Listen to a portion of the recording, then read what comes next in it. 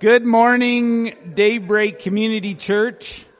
As I drove in this morning, it's always a great reminder. As I drove in this morning, it's always a great reminder of the new homes that are getting built here. I've said before, I remember when Daybreak was here, it looked like we were in a farmer's field. And so God is continuing to expand our reach. We'll talk about that this fall, especially with the new homes that are being built right there. We want to be great neighbors. We want people to find Jesus, but we also want people to go, that's my church, even though they might not attend us on a regular basis. For the next couple weeks and then coming back in September, what I'm going to do in this next 4 weeks is raise a problem. I'm not going to offer you a solution, because I don't know if you've noticed or not, but many of life's problems are way too complicated to solve in 30 minutes.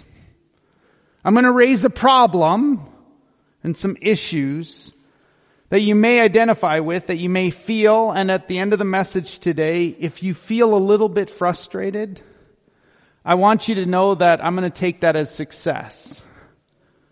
Are you ready for this question? Here's the question. Do you ever feel like Christianity isn't working? Do you ever feel like you're serving Jesus and following Jesus and trying to trust in God, and it isn't working the way that you thought it would? Today, I'm going to try to be really honest with you. And I wonder how many of you that are sitting in front of me, if you were really honest, and remember, we're in a church, might say something like this: man, I'm burnt out on the busyness of church. Or you might say that I felt and I've wondered, God, why aren't you answering my prayers the way that you're answering the prayers of so many other people? God, I'm doing everything right. I'm trying to be good. I'm trying to be faithful. I'm trying to be a good Christian. I'm doing everything right, and everything still seems to be going wrong. Does it ever feel like Christianity isn't working? It could show up in any number of people's lives in any number of different ways. It might be the young boy who grows up going to church with his family. He does all the churchy stuff. He's in vacation Bible school. He takes home pictures of David beating Goliath. He's in youth group. He has his first kiss in the back of the church van. Some of you can relate. He's plugged into church. He's doing the right things. He goes home. And what he sees at home from his parents is really inconsistent with the message that he hears in the church. And there's hypocrisy. And there's sin. And his parents fight all the time. So he prays and he's worried about his family. God, please save their marriage. And they end up divorcing. And he wonders, God, did you hear any of my prayers? Do you even care, God? Does Christianity even work? It could be a couple that's doing the right things. They're dating, they're waiting, they're doing all the right things. They serve actually in the youth group. They're on the worship team. They have a lot of faith, and then one day one of them loses a job, and then both of them lose their child. The burden from those situations leaves them losing their marriage. Both of them ask, where's God? Does Christianity even work? It might not even be that dramatic. In fact, in your case, I'm guessing for many of you, it's not that dramatic. It may be that you go to church and you do your daily bread devotional every morning. I mean, you listen to Shine FM radio or the Message on XM Sirius radio. You might even have a church bumper sticker on your car. You have a decent job. You have a decent place to live. You have a decent car. You have decent friends. And you may even get to go on that decent vacation. And you're serving God and you're still not happy. You're not fulfilled. So in the back of your mind, you start asking yourself this simple question: does Christianity even work? If you've ever been there and wondered, is there a better way? I want to bring a message to you today that I pray will speak to your heart. If you're hurting, if you're overwhelmed, if you're confused, if you're discouraged, today I want to pray the words of John 14, the words of Jesus, that these words would speak to you. If you have your Bibles, turn with me to John 14. If you don't, it's going to be on the screen right behind me. Here's what Jesus said in chapter 14, verse 1. Red letters in some of your Bibles. Do not let your hearts be troubled. You believe in God, believe also in me. My Father's house has many rooms. If that were not so, would I have told you that I'm going there to prepare a place for you? And if I go, Jesus speaking, and prepare a place for you, I will come back and take you to be with me, so that you may also be where I am. You know, you're aware of the place where I am going. Thomas asked, Lord, we have no clue where you're going. So how do we know the way? And Jesus answered, I am the way, I am the truth, I'm the life. No one comes to the Father except through me. For the next few weeks, 4 of them actually, we're going to study there must be a better way than what I'm doing right now. I don't want you to raise your hand in your mind and your heart. Just wrestle through this. How many of you would agree that the way you do something or the way that you say something actually matters a lot? You can tell the truth, but do it in a way that's ineffective or even rude. I don't know if any of you have ever seen crazy, mean Christians. It's an oxymoron. Crazy, mean Christians. They tell the truth like Jesus loves you, but you're a sinner. That's the truth. But probably not the most effective way, because the way matters. If you're not married yet, you'll learn that in marriage. The way you say something actually matters. You can say something like, are you wearing that? Or you can say, are you wearing that? Okay, same thing, different way. One leads to this and one leads to another.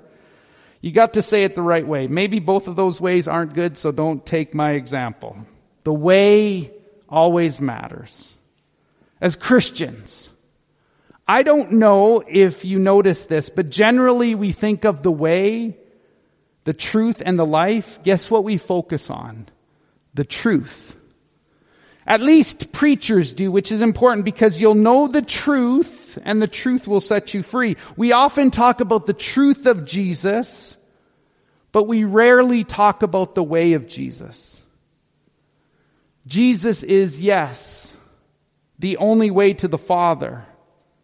And that's the one way we talk about it.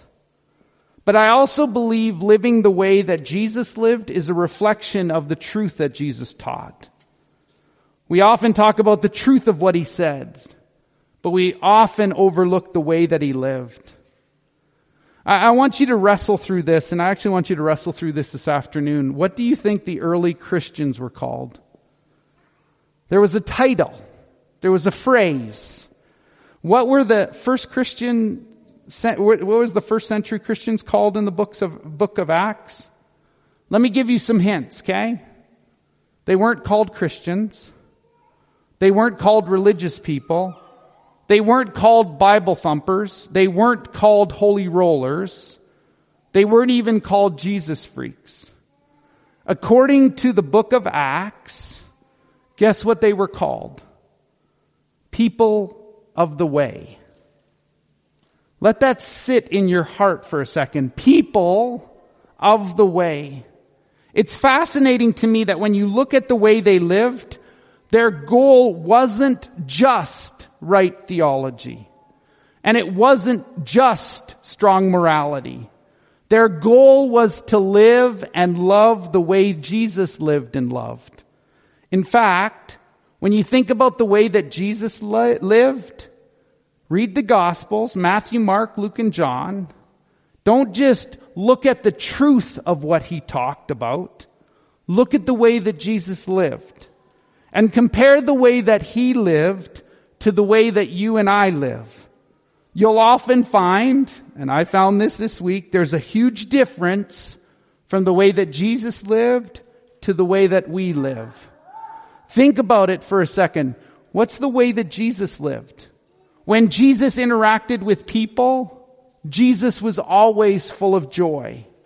And most of us, when we interact with people, we're full of stress and anxiety. You didn't see Jesus going around saying the economy is falling apart, the Roman government is terrible. He didn't worry.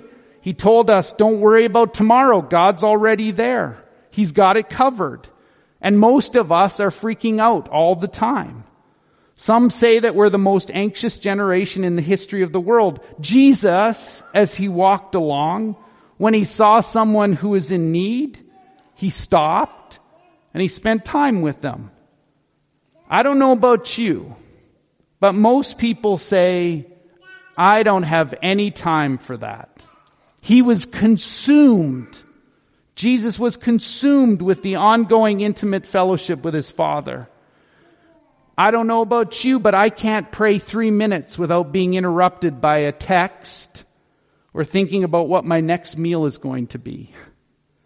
Imagine if Jesus were like most of us. Just picture that for a second. Jesus lived in the day. Imagine if he was like most of us. We have a hard time even getting our mind there. Can you imagine if he was walking or connecting with people? You wouldn't hear him complain about the number of church meetings. See, Jesus is not just the truth and the life. He's the way to the Father. The first century Christians were focused on living and loving the way Jesus lived and loved. When you think about just the way Jesus interacted, if you'll notice, every time you read Scripture, how did he get somewhere where he was going? He always walked. Jesus never scurried from one town to the next. Jesus wasn't hurried. I don't know about you, but I'm always rushing to the next place. The scariest thing to me, and I've noticed this, that I'm becoming the person that I don't even like. Always rushed, always anxious, always pushing, always short, going faster and faster, thinking it's better and better. I want you to, this afternoon, actually do this. So here's a little homework for you. I want you to look back at some of the old photos of yourself. Guess what? When I look back, one thing I noticed from the past is I know that my heart was lighter, not just my weight, but my soul was actually lighter. I was happier. I was more content. I was more full of joy. I was more full of peace. I used to have fun. I used to be relaxed. I used to have time to really engage with people. I used to really enjoy the presence of God. And now I'm rushing to become a person that I don't even like. So I'm coming to a place where I recognize that I need to make some changes. This summer has taught me a lot. I'll share more in the fall with you. But I've kept asking myself, God, where are you? So where does that put us? Does Christianity work? Like I'm supposed to be one of God's people, right? I'm doing your deal, God. But I'm grieving, I'm hurting, and feeling like I'm inactive in my leadership. See, Michelle, my wife, will tell you, I'm like, let's get it done. God has the same deal, I feel, with me. God, here I am. Let's do the Bible study. Let's get it done so I can move on to the next thing. I don't know about you, but I want you to think about your effectiveness when you're tired. Think about how effective you are as a person when you're tired. See, the way I've been doing the work of God was destroying the work of God in me. Good intentions, born out of a sincere love for Jesus and His church. Let me say that again. The way I've been doing the work of God has been destroying the work of God in me. I'm guessing that there's someone here who needs to hear that. The way you've been doing the work of God might be destroying the work of God in you. It's not just the way that you're doing the work of God, but maybe it's your schedule. Maybe it's your pace that's destroying the intimacy that God wants you to enjoy with Him. Maybe it's your insecurities. Maybe it's unresolved hurts. Maybe it's the deepest fears that are distracting you from the work of the Holy Spirit, who wants to strengthen you and draw you close to God and make you effective in the world. And so, what I'm working on is starting to slow down. Because that's not what the world says. We push hard or we grind it out. That's the way to success. That's the way that you get ahead. That's the way you get happy. You push, you drive, you achieve, you conquer. The world would say you get things, you flex on them. You saw it, go get it. Here's what King Solomon wrote in Proverbs. Proverbs 14 verse 12. There is a way that appears to be right, but in the end it leads to death. The way I've been serving God was actually hurting the work of God in my heart. One of the books that I've read this summer from John Mark Comer is called this, The Ruthless Elimination of Hurry. Some of his teaching will leak out over the next few weeks. Just make sure you get that book. He talked a lot about what was said in Matthew's gospel. In Matthew chapter 11, verse 28 through 30, we have a familiar passage that all of us probably have heard at some point in our life. It says, "Come to me, all you who are weary and burdened." So if you feel like you're worn out, if you feel like you're burnt out, if you're wondering where Christianity is, what Jesus is actually saying is, come to Jesus. And as we come to Jesus, Jesus says, as you come to me, I will give you rest. Then let me just warn you, the next verse gets a little bit weird. Jesus says, "Take my yoke upon you and learn from me, for I am gentle and humble in heart. You will find rest for your souls. For my yoke is easy and my burden is light. Come to me if you're worn out, and I'll give you rest." And then Jesus says, "Take my yoke."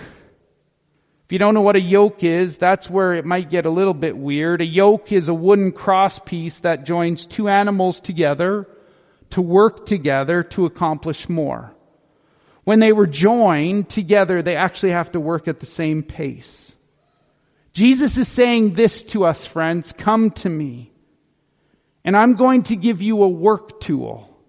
If you're exhausted, I'm going to put a work tool around your neck. That's just weird.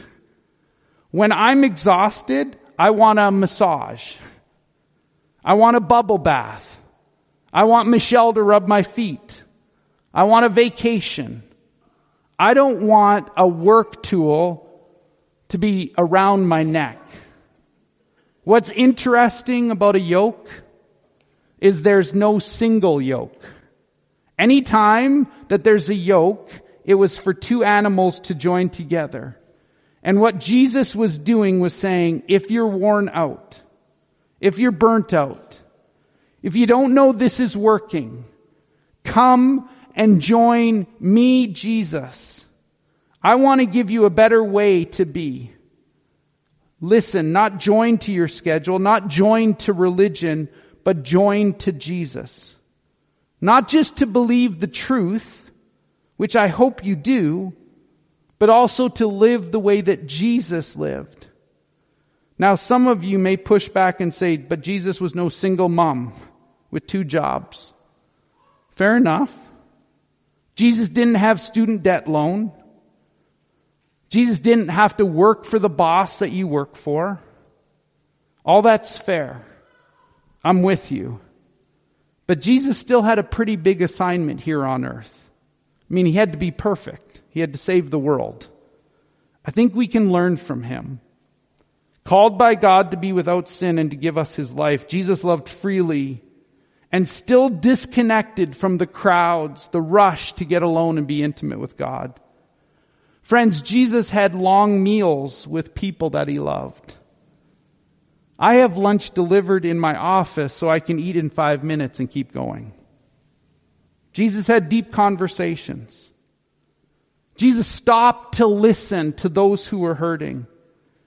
If you ever wake up and think that there's got to be a better way, I can tell you there is. And it's not just the truth of Jesus, but it's the truth expressed in the way that Jesus lived. So what I'm not going to do today is give you a quick fix. In fact, what I want to do is I want to give you a moment just to sit in the frustration that you are feeling long enough to get sick of it. To look at who I was becoming and saying, I don't like that guy as much as I used to like the old version. I'm sick of the pace. I'm sick of the stress. I'm sick of the anxiety. I'm sick of the fear. I'm sick of being exhausted. I'm sick of about feeling like I'm exhausted. I'm sick of going back and making the same promises that I made for the last 7 years and breaking the same promises. I'm sick of the way I'm doing life. See, I told you at the start, I'm not going to solve your problems today. I'm not going to solve them ever. But I'm going to tell you where we're going to go in the upcoming weeks. I want to just tell you because I want you to be here because together we're going to grow closer to God. Most of us are rushed, stressed, overwhelmed. So next week we're going to talk about the unhurried rhythms of grace. Most Christians I know are overcome by temptation and feel far from God and feel like we're spiritually dry or dull. We're going to talk in a couple weeks about the unbroken fellowship with the Father. How do we enjoy his presence intimately and an ongoing awareness of his presence? Most people, myself included, are unfocused, preoccupied, distracted by all kinds of stupid stuff. Then we're going to talk about, in September, we're going to talk about the uncluttered pursuit of God's mission. How do we stay on task, growing to become who he wants us to be so that we can do all that he calls us to do? Most people today are regretting a past they can't change, worry about a future they can't control. And we're often present physically, but somewhere else mentally. We're going to talk about an undivided attention in the moment, watching as Jesus is always present, learning to do the same things. If you're tired of the grind, tired of the stress, miserable and afraid, angry and anxious, too many problems to solve and too much weight to carry and too much pain to bear, there's got to be a better way. There is a better way. His name is Jesus. He is the truth. He is the life. And he's the better way. There's a better way. His name is Jesus. And in Psalm 23, David said these words, "The Lord is my shepherd. I shall not want.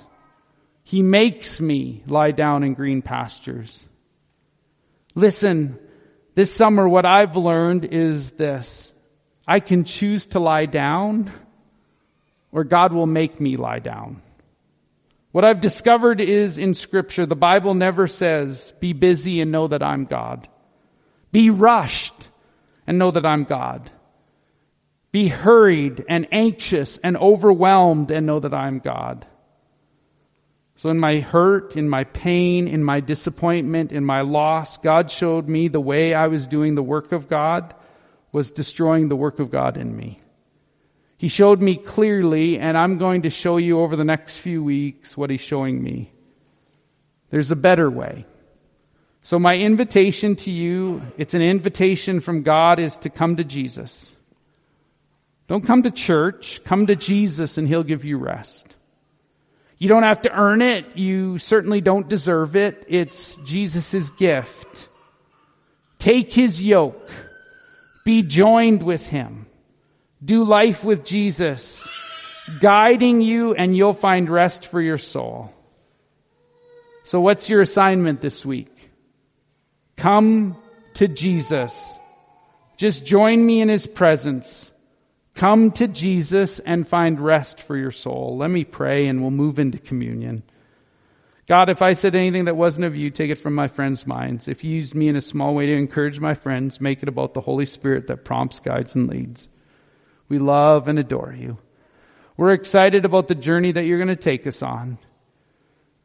May you be Jesus, the way, the truth, and the life. We ask all this in your name. Amen. I don't think there's a better way to finish this message than to take communion together. So does everybody have a communion element? That's great. If you don't, we'll get you one. Judy will get you one from the back. Communion's a great opportunity to just remind ourselves. We remind ourselves at Easter, oh, Jesus died, He was buried for 3 days, and He rose again. And communion, what Paul wrote in Corinthians is we need to do this often because we get to look at each other and go, we serve a God that's alive and not dead, which is a really cool concept for us. We don't serve a religion. We don't have a list of things that we have to do. When the cross happened, it restored relationship with the Father, but it also enabled us to have regular fellowship with God. So our prayer time is effective because that wall has been broken down by Jesus. And Jesus used some pretty familiar elements when He had the Last Supper with His disciples. And if you want to grab the bread, that would be great. Just peel that first layer off and grab the wafer. And Jesus looked at His disciples and He said, my body, just like you see bread, it's this physical, my body is broken for you. My body is broken for you.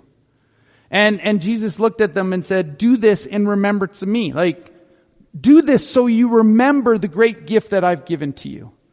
And so in communion, we celebrate two elements. We celebrate the physical body being broken. Jesus was 100% man and 100% God at the same time. That's hard for our mind to understand that.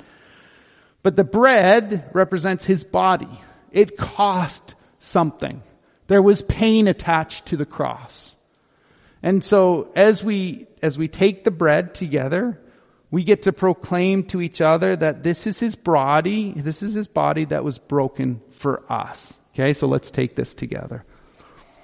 Jesus, thank you for your body that was broken. What a great gift. We know that you walked and you showed us the way that if we look in Matthew, Mark, Luke, and John, we can see this pattern to life, this rhythm that you created. We are so thankful that we have an example of how to face temptation, how to interact with people. We thank you that on the cross, you were willing to sacrifice your body for us. Thank you. Amen. Now I want you to peel back the layer to the cup, and the cup always is an exciting piece for me. We need the body, but we also need the cup. The body being broken for us, that would have been nice, but the cup, Jesus held up the cup and said, this is the blood of the new covenant. This is the ultimate sacrifice. In the past, you needed to bring your best. You brought your lamb and you sacrificed it, and that enabled that relationship to continue with God. And now Jesus went, I'm the ultimate lamb. And he looked at His disciples, and why I like the cup so much is He goes, I have eagerly waited to do this. Like, this is my life call. For 33 and a half years, I've done what the Father sent me to do. I was obedient to my parents. I grew up. I loved going to the temple. I performed miracles that restored people back to the way that they were supposed to. But then this was it. This painful moment was it. I will have accomplished what God sent me to accomplish. And so he held up the cup and he said, this is the blood of the new covenant, which is for the forgiveness of sins today and always. Not just one moment, but always. So when you react poorly this week, the cross covers that. When you do something that you shouldn't do this week, the cross covers it. It enables us to do what 1 John 1:9 says, if we confess our sins, he is faithful and just to forgive us our sins and to cleanse us, to make us whole again. So let's take the cup together. Thank you, Jesus, for that great gift, the great sacrifice. Thank you for the forgiveness of sins. We love and adore you. We are honored to be associated with you, to be Christ followers. May we be what those first century Christians were called, people of the way. May that be descriptive of us here at Daybreak. Daybreak Community Church, those people of the way. May we live and love in a way that you've called us to. We ask all this in your most powerful name. Amen.